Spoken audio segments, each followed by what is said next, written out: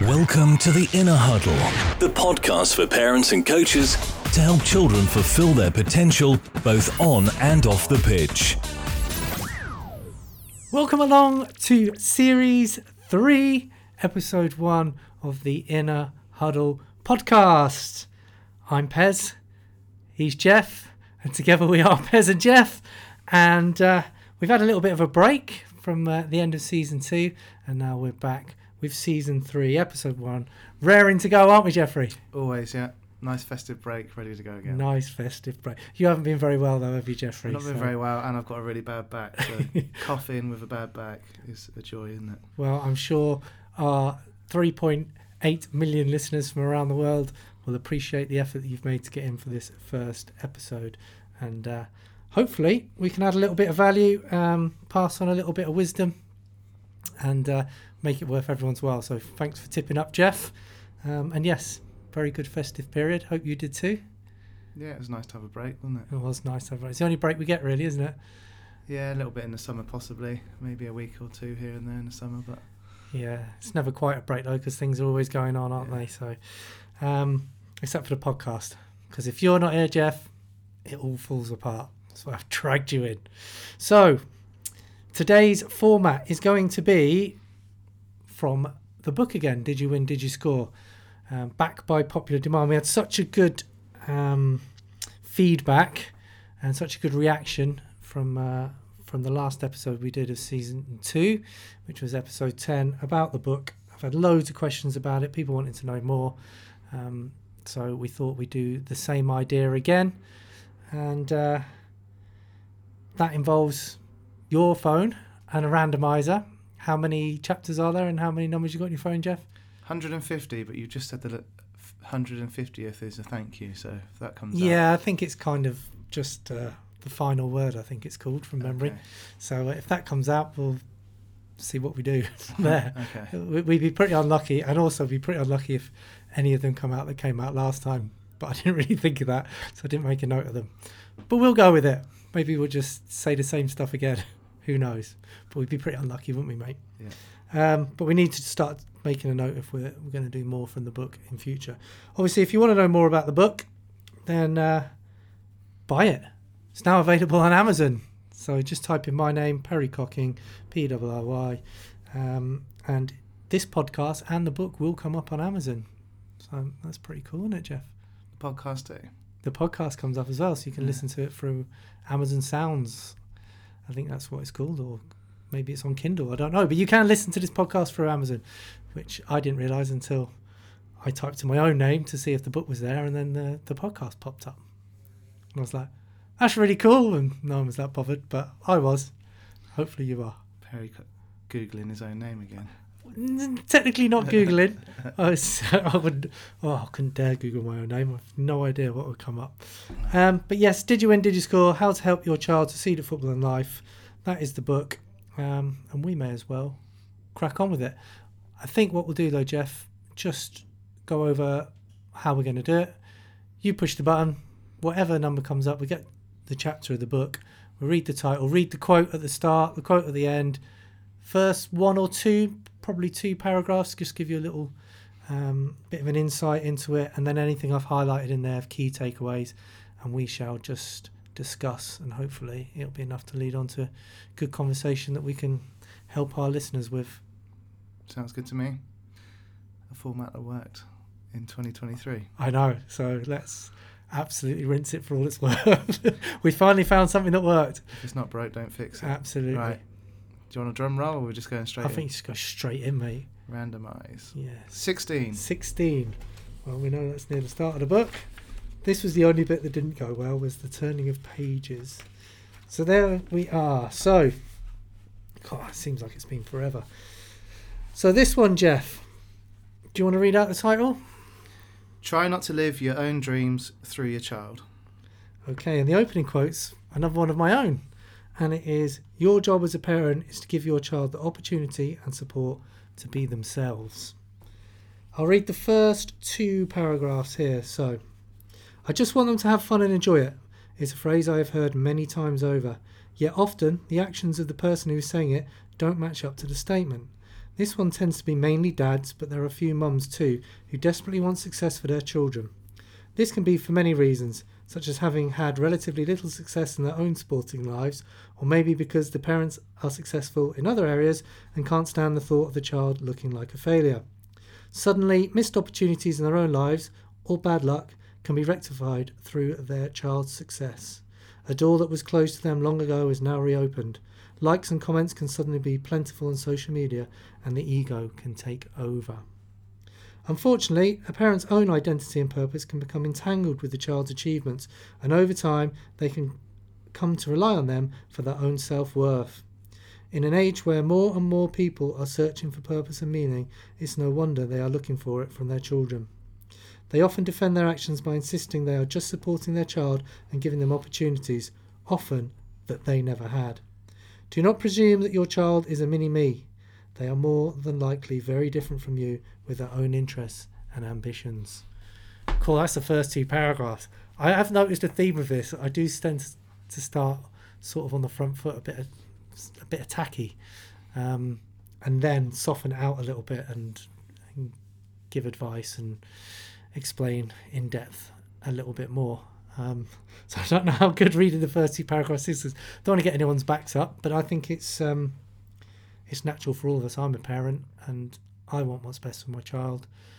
When he quit playing football and futsal, I was gutted, and I don't like the word push, but I tried to push him back towards it and do everything I can to facilitate him doing it, but he was adamant he didn't. And he's his own person, his own self, and he's into his boxing that we've discussed before and doing really well. So just because it didn't fit in with my hobbies and interests, it doesn't mean that he hasn't got his own and that he can't find fulfillment through there, and I can't find fulfillment by helping to facilitate that sport.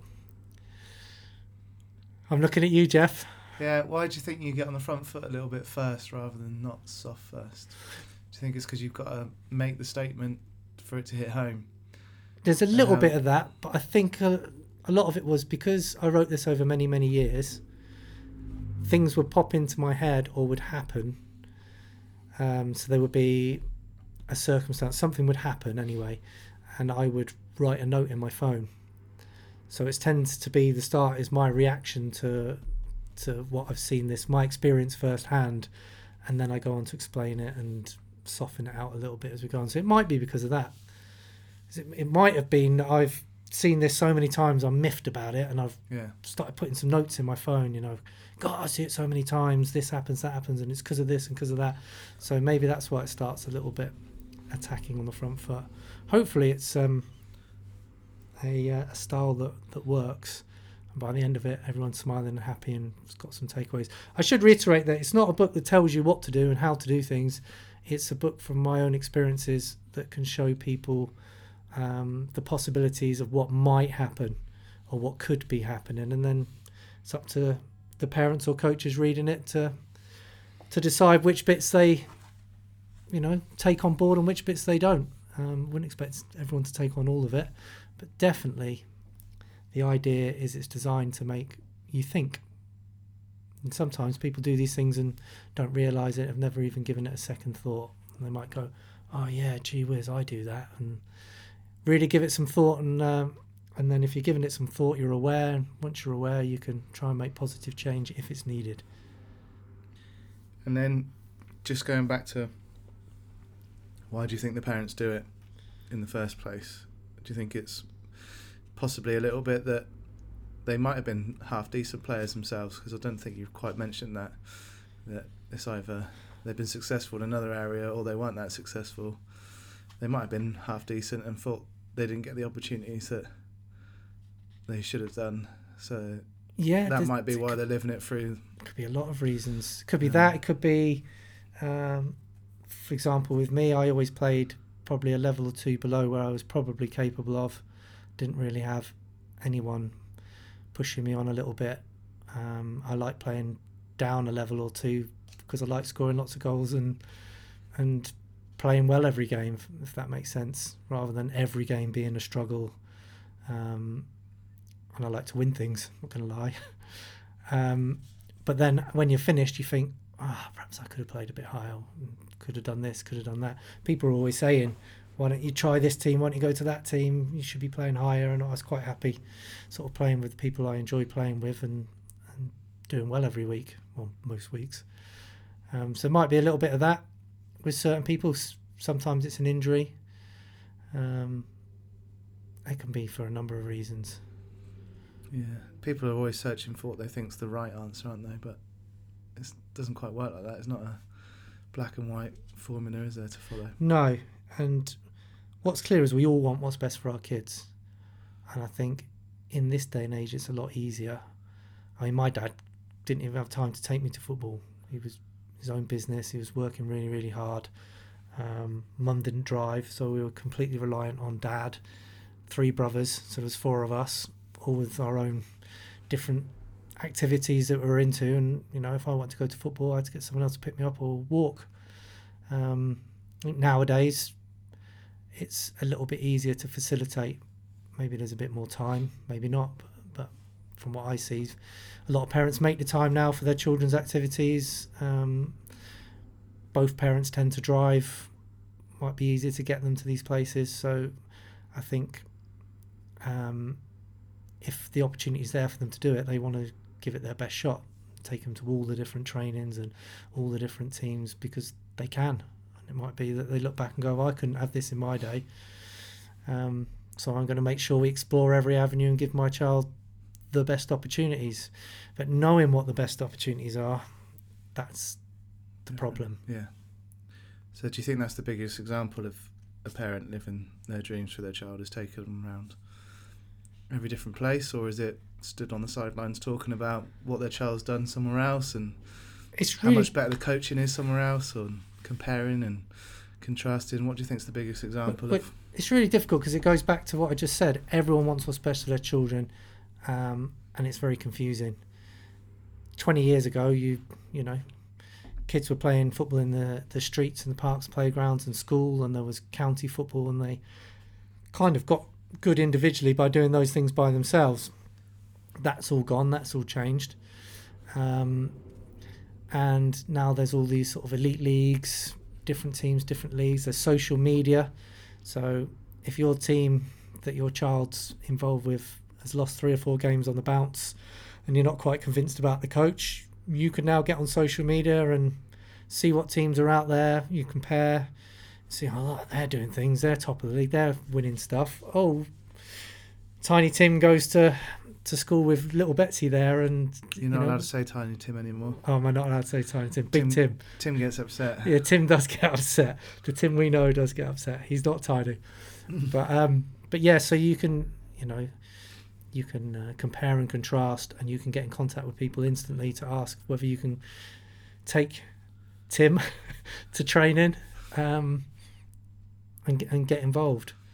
And yes, I think where there's a lot more Saturday and Sunday teams now, and we're not a team, but I find, especially at our academy sessions, a lot of the parents are in the sort of foyer there chatting about the teams that they've been involved in on Saturday and Sunday and how good's the coaching and really well, and they all try and big it up a little bit, and then people sort of think, oh, maybe the grass is greener a little bit there, and then so they move around simply because they want what's best for their child, and you don't really know what's best until you've tried it. I think my advice would be, if you're in that situation, try not to be that parent who's stood bragging about your kids' other football or other things that they're doing away from there.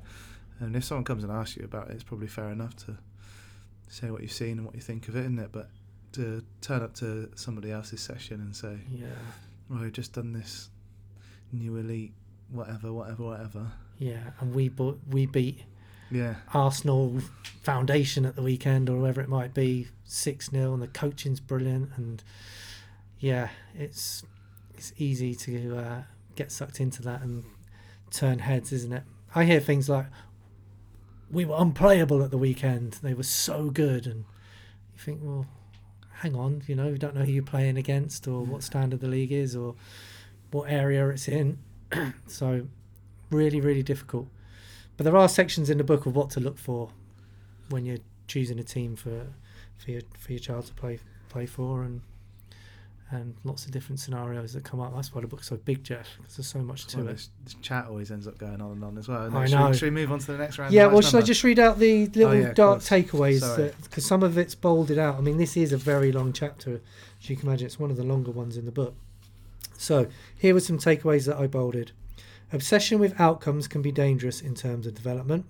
Probably needs a bit more context within that paragraph. To achieve desired outcomes properly, meaningfully and lastingly, then there is a process to go through, which is built on a foundation of effort and moulded by making mistakes. There's a few bolded out ones. Make sure you have your own hobbies and interests, and that your whole life, emotions and happiness don't depend on how your child or their team is doing on the football pitch. That is a really important one that I discussed in the podcast Tea with Tommy G that I did the other day. We talked a lot about this type of thing. If your whole life is wrapped around your child's sport or activity, and your emotions and happiness depend on a result, then you're in trouble. So if your whole Sunday's ruined, if your child's football team lose in the morning, or your child hasn't scored or hasn't played well, and you're miserable for the rest of the day, then you really need to have a long, hard look at yourself. You're too attached. It's a children's sport. It's their sport, not yours. And you need to really put the brakes on and have a think about everything that we've talked about and what's in the book. Again, we could go down a big rabbit hole with this as well, couldn't we? A lot of it crossed over, and I'm starting to think we did do this last podcast, number 16. Yeah, because a lot of it crosses over. But then I think if we did, we might have attacked it completely differently anyway, and there's lots of different stuff's coming out every time, isn't it? So yeah. It's not the end of the world. No, but that is a key one. Even getting in the car after a game, if you're all happy and smiley on your way, and then you're not happy and smiling on the way back due to what's happened in the game, have a little think about your actions. And if you're only stopping at McDonald's on the way home after a win or player in a match performance, then have a think about it.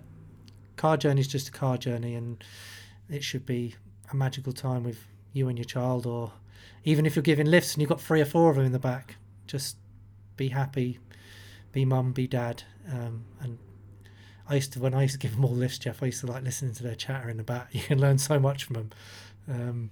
I used to have me in stitches what they would come out with. You did have some characters, didn't you? We did have some characters. Right, let's move on to the next one we've got here. Right, let them play for their own reasons. Let them explore the possibilities for themselves and make their own mistakes. Always remember that it is their game and not yours. Something we've said many times. They play for the love of the game and not for the love of their parents. So that is another key takeaway, I think. They're out there because they love playing the game. They're not out there, or shouldn't be out there, because they love you and feel any pressure that love's dependent on it, or how well they do, because love is unconditional. This one I talked about on the podcast the other day. Never use we when referring to your child's sport. And this one I picked up from sports psychology, possibly Betsy, can't remember. And then when I looked into it a little bit more and found out the reasons why, it's very important. It's not a we sport, it's their sport. So avoid things like, we should beat these today, or we outplayed them today, or we would have won today if it wasn't for the ref. So don't refer to the sport as being a we. Keep it separate. It's their sport. Some successes might bring parents a certain amount of joy, but the only thing that will truly make them happy is if their child is happy. Oh, it's going deep there, isn't it, Jeff? The connection you have with your child is what will make you happy. And the last one, football as a game is unimportant, but the importance of the life lessons and connections it can build cannot be measured. And then the final quote is by a chap called William Martin, and it is, children were not born to complete your life, they were born to complete their own. Well, there's about 3 or 4 extremely powerful statements and quotes in there, isn't there? Yeah. Wow, it was quite a tiring opening start, Jeffrey. The never use we when referring to your child's sport, that one really resonates with me, because I've definitely heard it loads. But it even winds me up when fans of a club say, we outplayed somebody the other day. It's like, well, you're not playing, mate. What have you done? Yeah. What have you ever done? You can't even kick a ball. So that one's It's almost so common. It's the norm, really, isn't it? yeah. I'm sure I and, probably said it and to how my has it lad. become that? It's Yeah. just like almost slang, isn't it? It's just crept into language and is accepted, but it really shouldn't be, should it? Because of how powerful that can be. No, and there's a few powerful ones in there. So a good start, I think. Yeah. Right, are we ready to move on to I the think next we should randomizer? move on to the next. Or should we end the podcast there? Well, I'm tired 10 enough minutes in. after that. I feel like I've been beaten up. Randomise number 2. See if I can remember that. 25. 25. Not too far. Let's hope it's a nice, easy one, Jeffrey. Oh, God, this is a different one, isn't it? Do you want to read it out? Biobanding and the relative age effect. And then it's a quote from you. I love this quote. It's one of my favourites. Go on then. David versus Goliath was clearly a foreign story in England. David probably would have been left on the bench. Yes, it's one of my all-time favourite quotes. I didn't read that very well, did I? But That's right. You gave it a good go, mate. You gave it a good go. We'll give you Player of the Match award for your effort. so How about that? if David was English, he'd be left on the bench because he'd be small. Basically, yeah. No, there's always a big debate whether Messi would have been successful had he been British. Would he have been overlooked for his size, and then had things coached out of him and possibly I mean, been it lost depends, to the doesn't it? game? Because everyone's stuck by Paul Scholes when he was tiny and had asthma and couldn't run and had a terrible diet and all those things. But because with his technical ability, stayed looked after.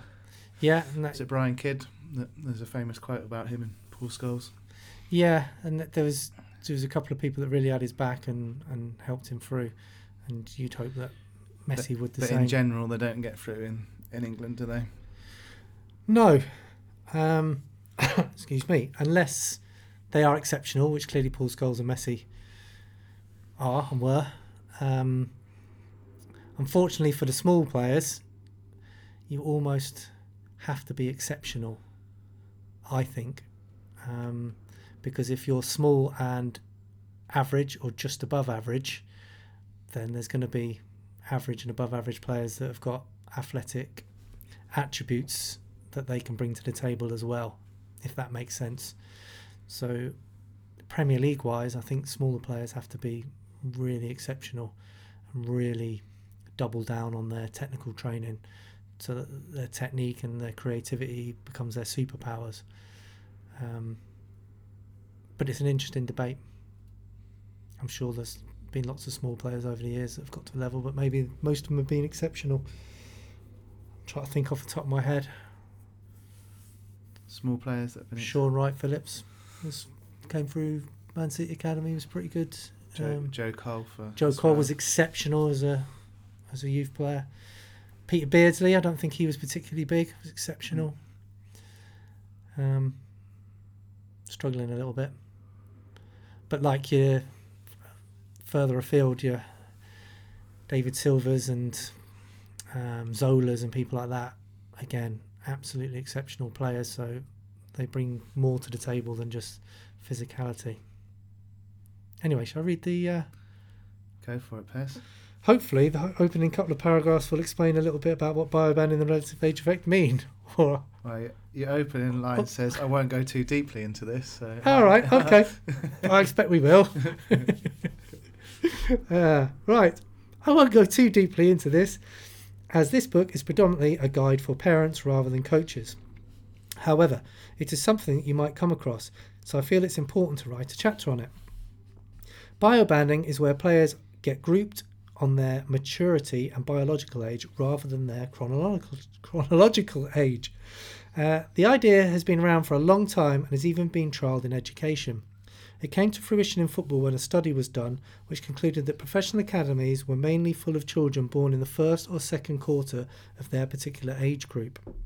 It was clear that older children and early developers were the ones being selected, yet the findings didn't match up with the Premier League, which had a much higher percentage of players born later in their birth year. Which leads on to Lots of good debate. I'll read the next one because it says about relative age effect. Relative age effect is the term used for the bias towards selecting those who are born near the start of an age group in sport and education over those who are born nearer to the cut-off date. We've all seen it at grassroots level. The bigger, faster, stronger children get picked because they can dominate matches and are more likely to help a team win a game. The idea of biobanding is to take out some of the physical elements by grouping players for matches and tournaments based on their biological age or a percentage of their predicted adult height. The latter still gives quite a mixed group of sizes, which is more akin to the real game than simply putting everyone of the same height and weight together. Shall I just finish this one, Jeff, because it's quite a short one. An interesting theory is that late developers might be well represented at the Premier League level, not simply because of a deeply ingrained spirit of the underdog, but because the smaller players were lucky enough to stay in the golden age of learning longer than the others. Very interesting, Jeff. Whilst the others are learning to use their new bodies and managers are picking them to help them win games, the late developer is still getting deliberate quality practice. This is the time for the late developer to double down on technical training, so when he or she has caught up physically with the rest, their technical ability will set them apart from the rest. I've added this chapter as it might be something you need to be aware of. I have seen organisations say that they are doing biobanding, but they're not doing it correctly. So if you come across it, then please do some research and ask questions. It might be something that becomes more popular in future, with more biobanded competitions for schools and clubs. There is some fantastic work being done at some professional clubs where children get a great mixture of playing in matches with and against different biological age groups, maturation age groups, and chronological age groups. And since I wrote that, it has gone even further, and I see quite often on social media biobanding tournaments that have gone on, which is basically they'll put the Q1s, which is quarter one kids playing against each other, quarter twos, quarter threes playing together, and then they'll mix them up. Then they'll do it by sort of a maturation age, so they'll do it with the bigger players will play against each other and the smaller players and mix it up a little bit. And they have obviously some interesting things come out of it. They learn a lot about where their players are at, and it gives the little ones a chance as well to show what they got rather than getting battered all over the place sometimes. We'll see it. Little tiny kid left on the bench in big games, brought on for the last 5 minutes, or brought on if they're comfortably winning because they can't kick the ball very far or they can't tackle very well because they're not strong enough. But that child might have the most potential out of all of them. Might get lost to the game. So it is a good idea, and I would like to see more of it somehow in grassroots. How they do it, I'm not sure. It's about getting a richness of experiences, isn't it? And when you have a look at coaching in this country especially, I think for a little while it was not great at all when we probably first did our coaching courses. I don't know how many years ago that is. Cool. More than 20 years ago. And it was very prescriptive about you've got to set out an area this size and you're going to do this technique in this area and then you're going to move on to a Y passes to X and and it not necessarily be based on any theory or any learnings, just someone thinking we've got to create a course that someone's got to pass so we can give them a level. But when they brought in the youth award modules, which I think now have just been merged into your coaching badges so that I don't think you can do them anymore.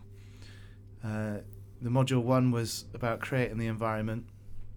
I'm not sure which way around it was, but 2 or 3 it was module 2 or 3 was about age specific coaching, and I'm sure in that module they talked about studies that were done on biobanding, and they visited an island off the coast of England somewhere, I can't remember which island it was, where they didn't have enough players for an age group, so you couldn't play an under 11s team, you couldn't have a training session with just your under 13s or under 14s on their own, so all the kids naturally had to mix in together exactly like we would have done on the streets. I remember just going down my local park and every weekend was a pickup game that you could play from ride your bike down. Pickup game. It's very American, isn't it? Yeah, well, whatever you want to call it. Scrimmage, pickup game. Pickup game. Yeah. Pick up a ball and play. Yeah. That's what I mean by it anyway. Or knock on your mate's door and then go out and start playing, and everyone would just come out. Yeah, kickabout. Everyone would come out for a kickabout, jumpers for goalposts and all that kind of stuff. And the study was talking about the smaller players might have to find space out on the wings, and the big players play down the middle, and then as they get older it might change around and all this stuff. So you learn lots of different things by the experiences of playing with different size players and all that kind of stuff as well. So you couldn't just do bio-banding or match people physically with sizes, because you then miss out on other experiences. It's about having a rich, different, I don't know what the word is, tapestry of different those experiences, so that different problems to solve. Yeah, different problems to solve to make you a more rounded player, I think. Yeah. Whatever your size, whatever your ability, where you are on your journey for your own personal development. So to mix it up is great, and have those different experiences. And then I think when I was in youth football, we only played in our own age groups. So if it wasn't those kickabouts with your mates, it was, I only ever played with the same players year after year after year, probably against the same teams in the same leagues, season after season after season. So probably missed out on lots of different experiences because it was all very in-house, close-knit, and looking like an adult league. It doesn't need to, does it? No, and children are missing out on so much now because they don't go for those kickabouts anymore. And I worry that football's a bit overcoached now. I talked about this the other day as well, and those magic moments of playing with your friends in the playground at school or on the field, down the rec, on the street, are pretty much all gone now. And that's where a lot of players learn how to play, learn how to look after themselves. And interestingly, children instinctively know to make those games fair when they're picking their own teams. So they might, if a team's winning 8-0, change it up a bit, or they might put more players on one team, or they might let one team have a goalkeeper and the other team straight away they'll try and get all the best players together, won't they? And then once it's normally the team that's winning by a few goals that go, actually this is unfair, let's swap some players it's around. boring. Yeah. And they might make one goal a lot bigger than the other one, or come up with some restrictions and constraints, all the things that are pretty cool to talk about now in coaching circles. We probably did as kids without even thinking about it.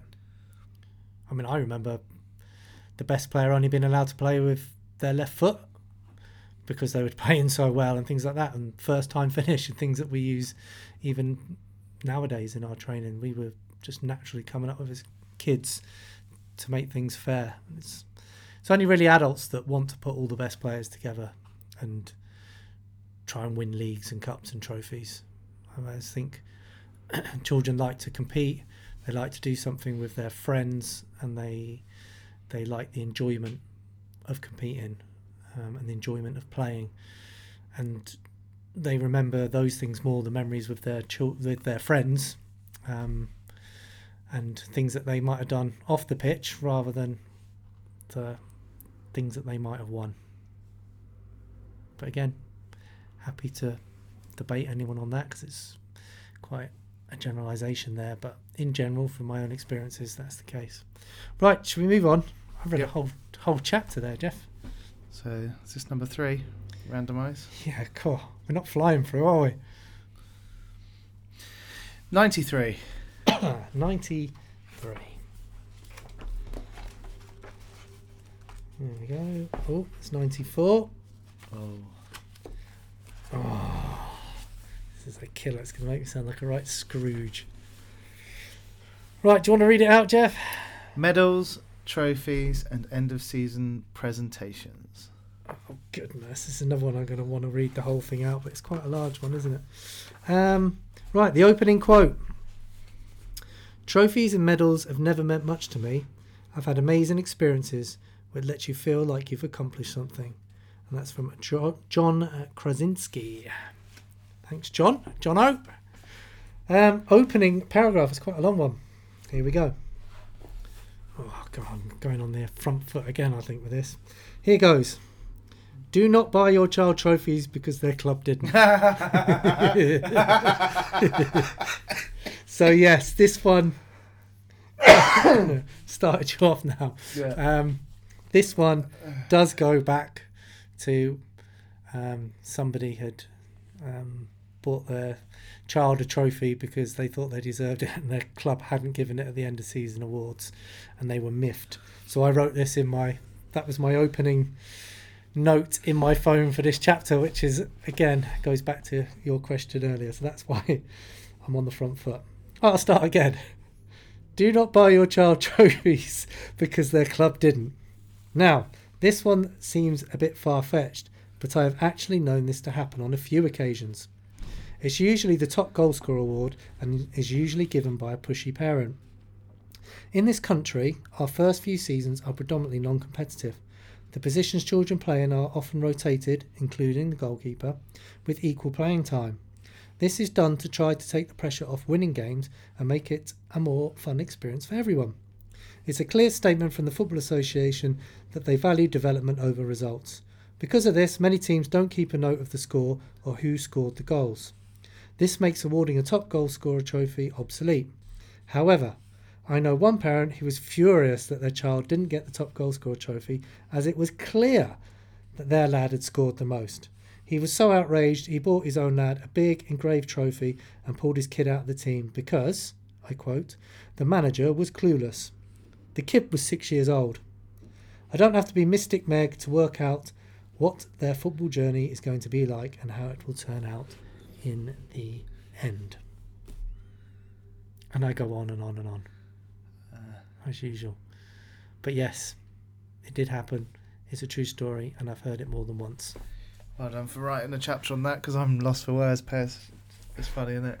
It is. Funny. It is funny, but very serious at the same time. Yeah. I mean, I'm just trying to think of that poor child as well. Like, would you even want your parent to go out and buy you a medal? Well, I suppose at 6 years old, you don't really understand what's going on, do you? When you look back, maybe. Would you want to think that about your parents, that they... No. Well, hopefully he doesn't remember and just thinks you're top goal scorer and they got awarded a trophy. So, but yeah. Oh, and I suppose I should put, pick out something on end of season presentations. I'd have to read the whole thing again. End of season presentations. I don't really like them, Jeff. And explains it better in the book for many reasons. Let me read a little bit of this paragraph. End of season presentations. Just because they've always been done doesn't necessarily mean that they are a good thing. It is traditional to have a team awards night, but I'm actually not a great fan of any awards at all for the younger children. Instead, I think there should be an end-of-season celebration that is enjoyed equally by everyone. The money spent on trophies to single out a select few players could be better spent on a shared activity. I used to do award nights as I felt pressure to do so, and quite frankly, I didn't know any different. However, I always refrained from giving a top goal scorer award, and I stopped doing player of the match awards after my first season. I wanted to create a culture where goals were just a natural outcome of collective effort. It didn't do any harm in that first season as they scored over 100 goals and 8 of the 11 to date went on to sign at professional clubs. I soon realised, and so did the players, that player of the match awards are pretty worthless as everyone ends up getting it at some point and you almost never get it 2 weeks on the trot. If the award is spread evenly around the team, it becomes worthless. If only 1 or 2 players ever receive it, it becomes harmful. I had a player tell me that they didn't work as hard one week because they knew they couldn't get the trophy as they had had it the week before.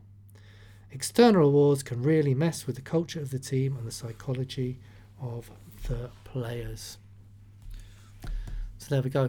Never going to change end of season presentations. It's fixed in our tradition, but maybe they could be changed slightly. I know it's been brought in now where everyone gets a sort of something to go away with, so no one leaves empty-handed, but it's funny. I'm not sure if it's in this chapter or not. I'm presuming it is, but a lot of people always say to me, because I do individual training, that football's not an individual sport. It's a team game, and always going on about team combining to win.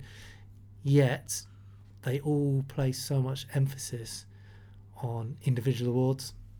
Yeah. So top goal scorer, players player, managers player, all individual awards, yet it's a team game, which I've always found quite interesting.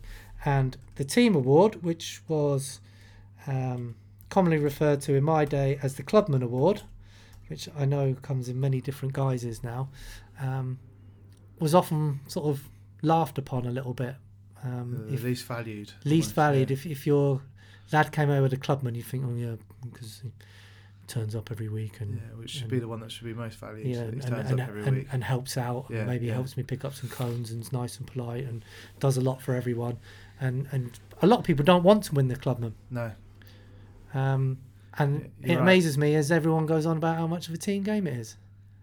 The only one I do still now is players player. I do that every season because I like the thought of, if I was a child, my peers voting that they thought I'd contributed. What it could be whatever their reasons are, can't it? Contributed the most, helped out the most. Could be the best player. Could have been the hardest working player. Whatever it is. So I like to do that one still. I don't know what your thoughts are on that, or if you think I should scrap that altogether. And I don't mind what you think, because we're allowed to think differently, aren't and we? you do that for the kids and the adults, don't you? No problem with the adults. Kids, no, I suppose it's nice.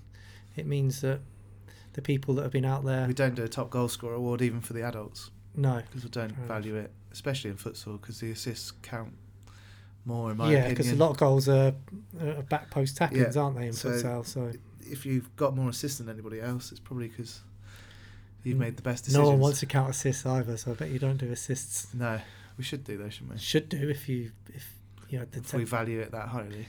yeah, but you need someone to go back through footage or keep a note. So Then you quite don't want tricky. people turning down a goal scoring opportunity when the assist is the wrong decision, like we saw on Sunday. Yeah, but maybe the glory of scoring's enough anyway, which will override maybe that stat towards the end of the season. when the league hand out top goal scorer awards at the end of the season. I realise everyone's under pressure and there should be some sort of awards night celebration, but like I say, I would prefer some sort of get together and a shared activity, and everyone have some sort of trophy. But if someone's brave enough to do that, then some of these parents are going to pull their kids out into a team that has these massive trophies, tables full. I've been guilty of it. Yeah. When I ran Salisbury United, we, for show, had a top table, and we did, I think, 3 age groups, and we had all the trophies that we'd won as teams, including things like the Europa Cup that one of the age groups had won, and all the individual trophies, and it looked just trophies everywhere, and we were giving them out left, right and centre, and it looked amazing on social media, and everyone thought, what an amazing club, look what they've done. But you know, the next season you might not win anything, and people are down in the dumps. Where are all those trophies? And it's a very, very dodgy ground.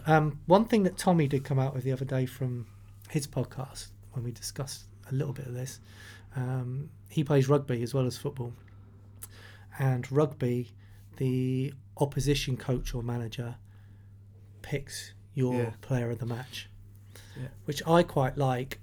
And maybe even if you didn't do the award on the day, but they told you who it was, and then everyone kept a note of it, and then at the end of the season that person got an award that was completely random. In our first season of the National Super League for futsal, we did that, and we fed it back to the people that are doing the media, and they would quite often do their team of the week from that. So if your team won and the opposition manager had gone, that player was standing out, then they would get in the team of the week for the league, which I thought was quite a nice thing to do. So quite nice, but unless that bloke's terrorised you and kicked people up in the air and been horrible, you might not vote for him. But anyway, nothing's perfect. No. But I just thought it might be some sort of idea that people could sway towards, even if you mention it to the opposition coach before or after the game just said you couldn't pick as man of the match. It's something we do, player of the match, I should say, in this day and age. I love all ideas like that are a bit different and a bit quirky, but actually give value to something, don't they? Yeah. Well, we are so stuck in the tradition of how things should be, especially in sort of lower league and grassroots football, that you don't even think about change because it's just the way everything's always been done. And then one thing that our senior men's team did end of this season, just gone, is we've got 2 social secretaries that both happen to be the goalkeepers in the club. Social secretaries. So they organise the end of season night out, and as well as our own team presentation that I did as the manager, they did their social secretaries team presentation. So we had a TV, there were slides on, and they were like worst haircut in the league and all this kind of stuff. So only for the adults, this one. Well, I think if your players are old enough to take some responsibility, and it could be some sort of award that you do vet and make sure that you'd have to vet it's not nasty in any way. But funniest incident of the year. Person who's always late or whatever, but with tongue in cheek maybe. Then it could be a nice way of doing it, and I think they probably did go through everyone in the squad that was there, and it was quite good fun. I really enjoyed it, and it took a bit of pressure off the manager because you could put your feet up and watch somebody else talk in front of the group as well. It's always nice, isn't it? So definitely some interesting things came out of that one that I wasn't expecting. So good randomising button. Shall we go again? Yeah. How many more are we going to do? 2. 2 more. 2 more maybe. See how we go. 91. We haven't got to go far. We haven't got to go far.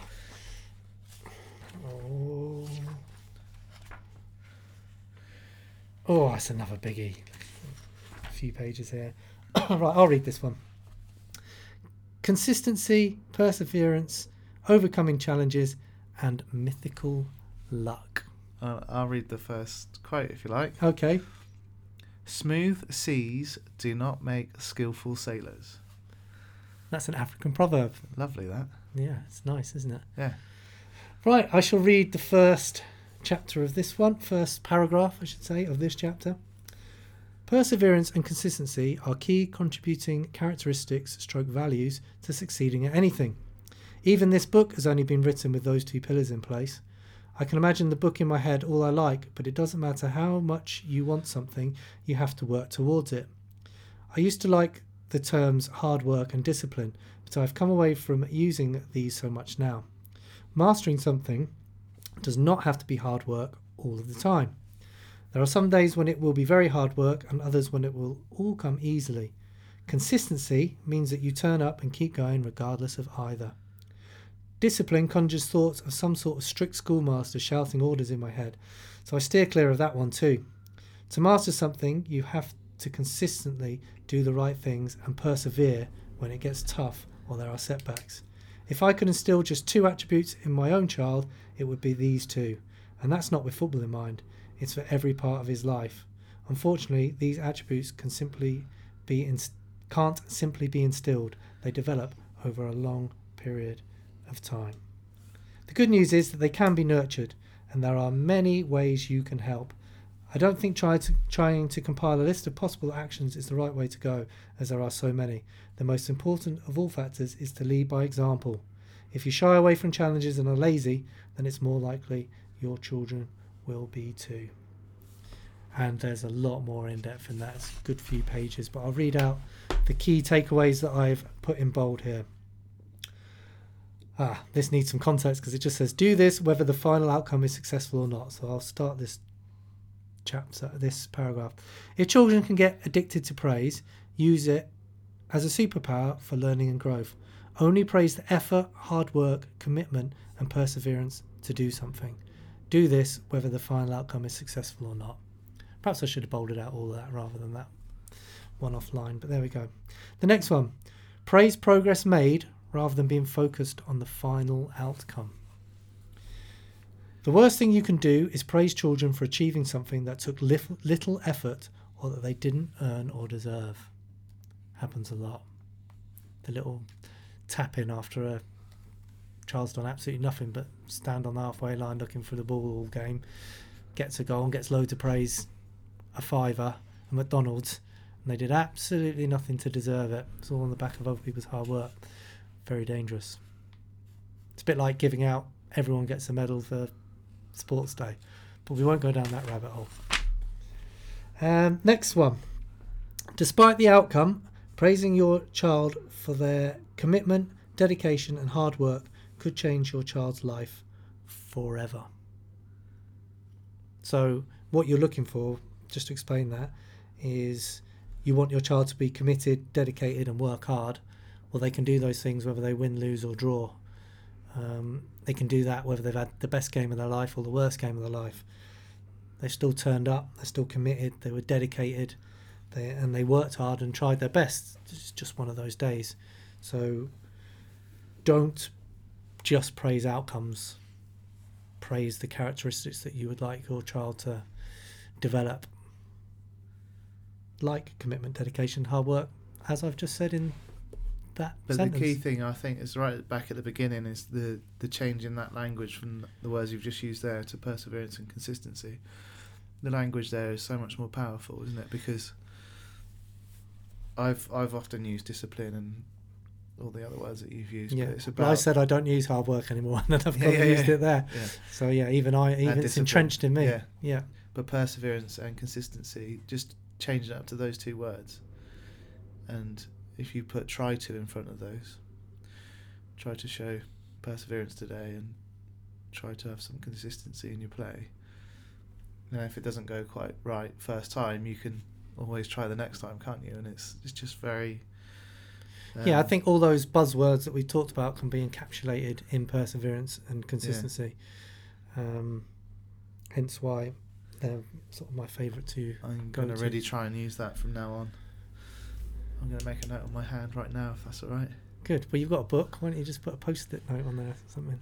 Not that we've got it. I don't want to ruin my lovely signed book from you. Oh, cool. And then the closing quote in this one is one from me, and it says, "Never miss an opportunity for a life lesson." And that can be, and there's a chapter on this in the book, but has this one got about mythical luck? Yes, so we can touch on it here. The mythical luck bit is never blame anything on bad luck or good luck. And it goes with this quote, "Never miss an opportunity for a life lesson." If the team's lost or your child's had a bad game and you're saying, oh, it's because the coach played you out of position, or it's because the coach played so-and-so alongside you or in front of you, or because the referee was against us, or the pitch was boggy, or the opposition manager was shouting too much, whatever it might be, if you're coming out of excuses, you are missing an opportunity for a life lesson. Yeah, there's such a correlation between my team moaning at referees or about referees and their performance right now. It's like chalk and cheese.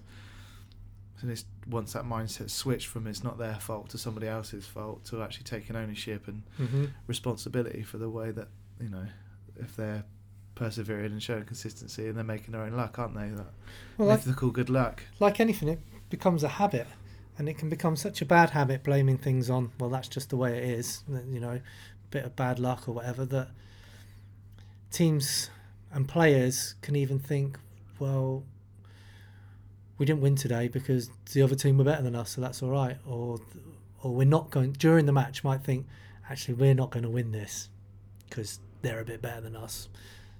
Rather than thinking, oh, there's a lot of problems to solve here. How am I going to solve it? How am I going to win my personal battles? How am I going to make sure that I can play my own game? It's a bit like, well, this team are top of the league. We're never going to win today. And those things can, now that bad mindset can build up over years of these little things of blaming things all the time. So try not to do it. You know, even if your kids hit the post and a bit unlucky today, maybe they were unlucky, but you think, well, how can you make sure that it goes in next time? Well, maybe a bit of practice. Okay, so why haven't we been practicing? Well, we haven't got the time to practice. Well, how can we make time to practice? So try and facilitate that and see the opportunity in that supposed little bit of bad luck, rather than use it as an excuse. Leave it there. One more. Yeah, I didn't mean leave the whole Yeah, podcast yeah. there, and just leave my I just waffle meant, there. Let's do the last one. Because you know I like to waffle a little bit, Jeff. You shut up and I'll hit the randomizer. Yeah, why not? Oh, it's a big one. 1, 2, 6. 1, 2, 6. 1, 2, 3. I got close. 1, 2, 5. 1, 2, 6. Oh, this is a nice one. Clear the old airways before I start reading. So, what's this one, Jeff? Be a good role model and lead by example. Be a good Rod Stewart. Yeah. Be a good role model and lead by example. Very important for not just football, but anything in life. The opening quote is from Coach John Wooden, basketball coach from America, who, if you are really interested into this sort of stuff, try and get some of his books from Amazon. That's Coach John Wooden. Changed my life, some of his stuff. Yeah, it's massively influenced both of us, isn't it? Absolutely changed my life. And when I was at Southampton, and he was our gaffer, Nigel Atkins, when we got promoted from League One to the Championship, he was into all this stuff, and I used to lend him all the books that I had, and he'd lend me his. There's another great American football coach as well we were into, but his name escapes me. Lombardi. That's right. Is it Vince Lombardi? All that sort of stuff. Very, very inspirational. Anyway, here's a quote.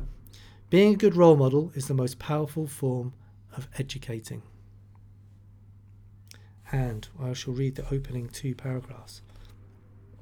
I believe this is one of the most important chapters in the book. It might seem obvious or even cliche, but setting a good example and practicing what you preach are absolute requirements for helping your child to fulfill their potential. For example, there's no point encouraging your child to be a team player if you're always posting on social media about them scoring goals or keeping a tally of how many they score. There's no point in teaching your child respect if you don't show any to the people around you.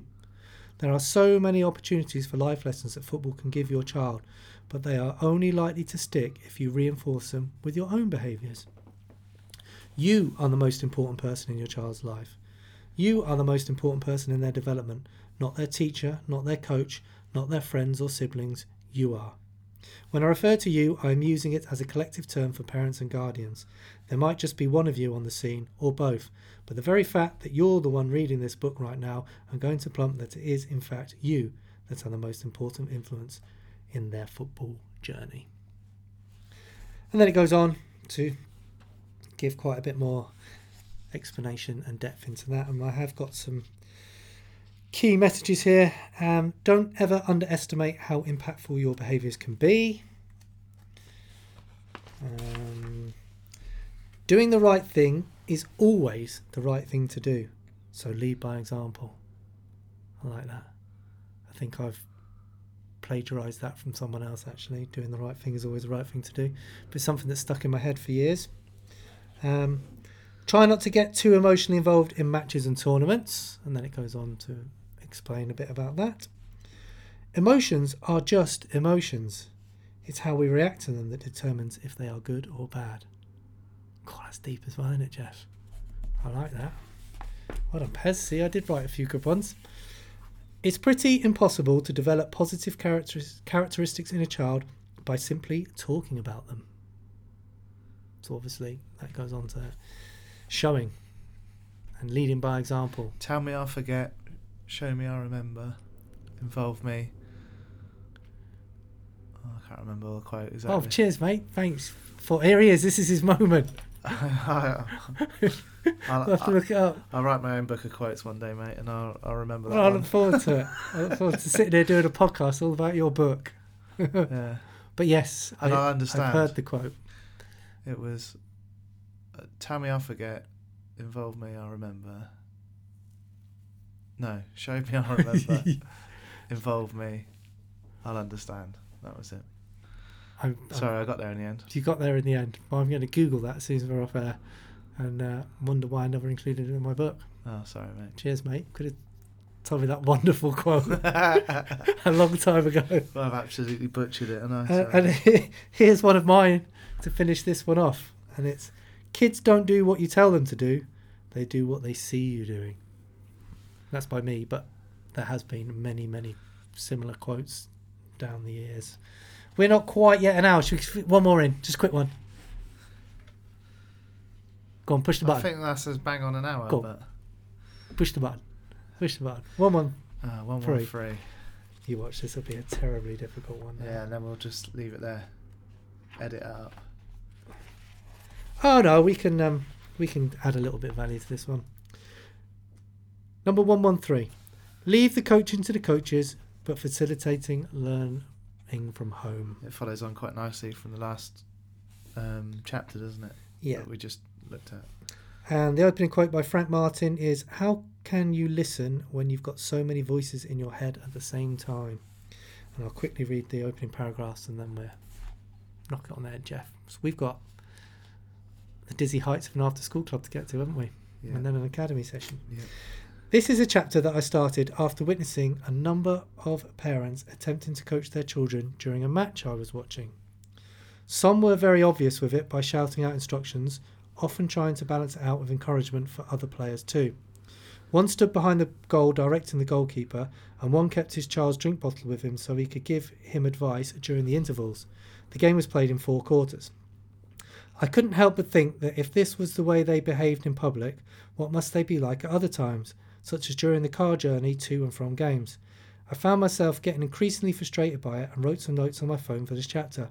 However, after I had calmed down a bit, I realised that the parents were only trying to help and that there was no context to what I was seeing. For all I knew, it was the manager's first game in charge and he didn't really want to take the game, so everyone was trying to help. There could be all sorts of reasons. However, in my experience, parents shouting instructions and giving directions only do more harm than good in the long run. And the technology decided to shut down then when we were doing it. Should be alright. What are your thoughts on that then, Jeff? Is technology okay? Yeah, technology's okay. We keep rolling, mate. Keep rolling.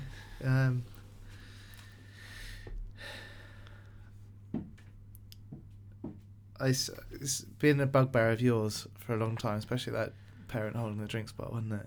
We talked about it. I still see it to this day. I'm just trying to think of another walk of life where parents would behave like that. I have one session I do in a sports hall, and they watch from an enclosed viewing gallery upstairs, and the child for a drinks break goes out of the room, up 2 flights of steps to the viewing gallery to have their drink. And I said, "Why are you going to..." "Oh, my dad keeps my drink." And it's because dad wants to tell him how well they're playing or give him some worldly insights from, no disrespect, but to his 10 years of playing Sunday League football, and wants to instill some pearls of wisdom actually during a session. And I see it a lot. So let your kid put the drinks bottle down with the rest of them and let the coaches get on with coaching. Would they do the same at dance class because they've had a few nights out on the town? Probably not. You've been thinking, haven't you? Your head's been rattling for a... No, they wouldn't though, would they? If you had a dance coach that had spent years doing qualifications and earning the right to do what they do, you wouldn't. Football coaching is the only activity or sport I believe that, or the majority, you get second guessed a lot by other people. Everyone's an expert, and I wouldn't do it that way. And if you've got that much opinions on what should be doing different, volunteer and do it yourself. Like, you can't be. Well, a lot do, I guess. You can't be letting somebody else do it, and then having a different opinion or trying to influence it. Yeah. That much. It's just do one or the other. God, I remember parents only getting as far as the car park before they were saying to each other, "I can't believe that they played so-and-so in defence today," or "What were they doing bringing off so-and-so in the last few minutes, and we really could have won today if we hadn't have rotated players round," and all that kind of stuff. It's a bit of a poison. Let the coaches do what they do and what they've been entrusted to do. Some of them don't want to be doing it. Some of them might like a bit of advice, but some of them might be on a journey and doing all sorts of courses and self-development and learning a lot about the game and really help the group that they've got, and they're just being undermined But it's not just that, it's your child, having so many voices. I mean, there's a great chapter in here about my incident with Charlie Webster, now of Chelsea, and his father, for him shouting out and me shouting back and us not realising what was going on and having a bit of a fallout due to a lack of communication. So support your child, and it says here, always support your child and support the team, but do not offer advice unless asked. And then we've got, it is highly unlikely that your child currently gets enough training time and contact with the ball to get anywhere near fulfilling their potential. So their current competence level is simply a reflection of their practice. Ooh. And I think the context behind that is there's no point in shouting at your child to do this, do that, and play like a mini adult or mini professional player when they're going to team training once or twice a week for an hour or an hour and a half. They're just not doing enough to get good enough for where you want to be, and they're at exactly where they should be at for the amount of practice and time they've spent on their hobby or craft. It's dead simple. So there's just wasted time shouting out. But that's where it goes on to, you can facilitate learning at home, and there's a whole section on how you can help your child to improve technically at home. And there, I think we should probably leave it, Jeff. We've gone through the hour mark. Hopefully people at home are still awake, especially if they're driving. It wasn't too bad. A few pearls of wisdom in there for the first one back from the new series. Series 3. The links to purchase the book will be in the podcast notes, wherever you listen to. So the Amazon link and the Great British Bookshop link. It'd be great if you have bought it, and believe it or not, Jeff, some people have. It'd be great if you could leave a review, hopefully a nice review. In fact, I'm going to start reading reviews out, Jeff, to encourage nice ones. So if you can leave a nice 5-star review, that would be very much appreciated, because the algorithms pick up more on those and offers it out as suggestions to more and more people. And make very, very little money off it, to be honest. By the time the printing costs and the publishers take their little bit, it's pennies really, but it's an important book with lots of different takeaways that can help improve your child's football and life. Happy, Jeff? Yeah, are you going to finish with your I will. Final quote? But I told you I would cheer you up by the end of the podcast. You're smiling, you're bubbly, you're like a new man. All right, mate. But never forget that football isn't that important, but children are. And we'll see you next time.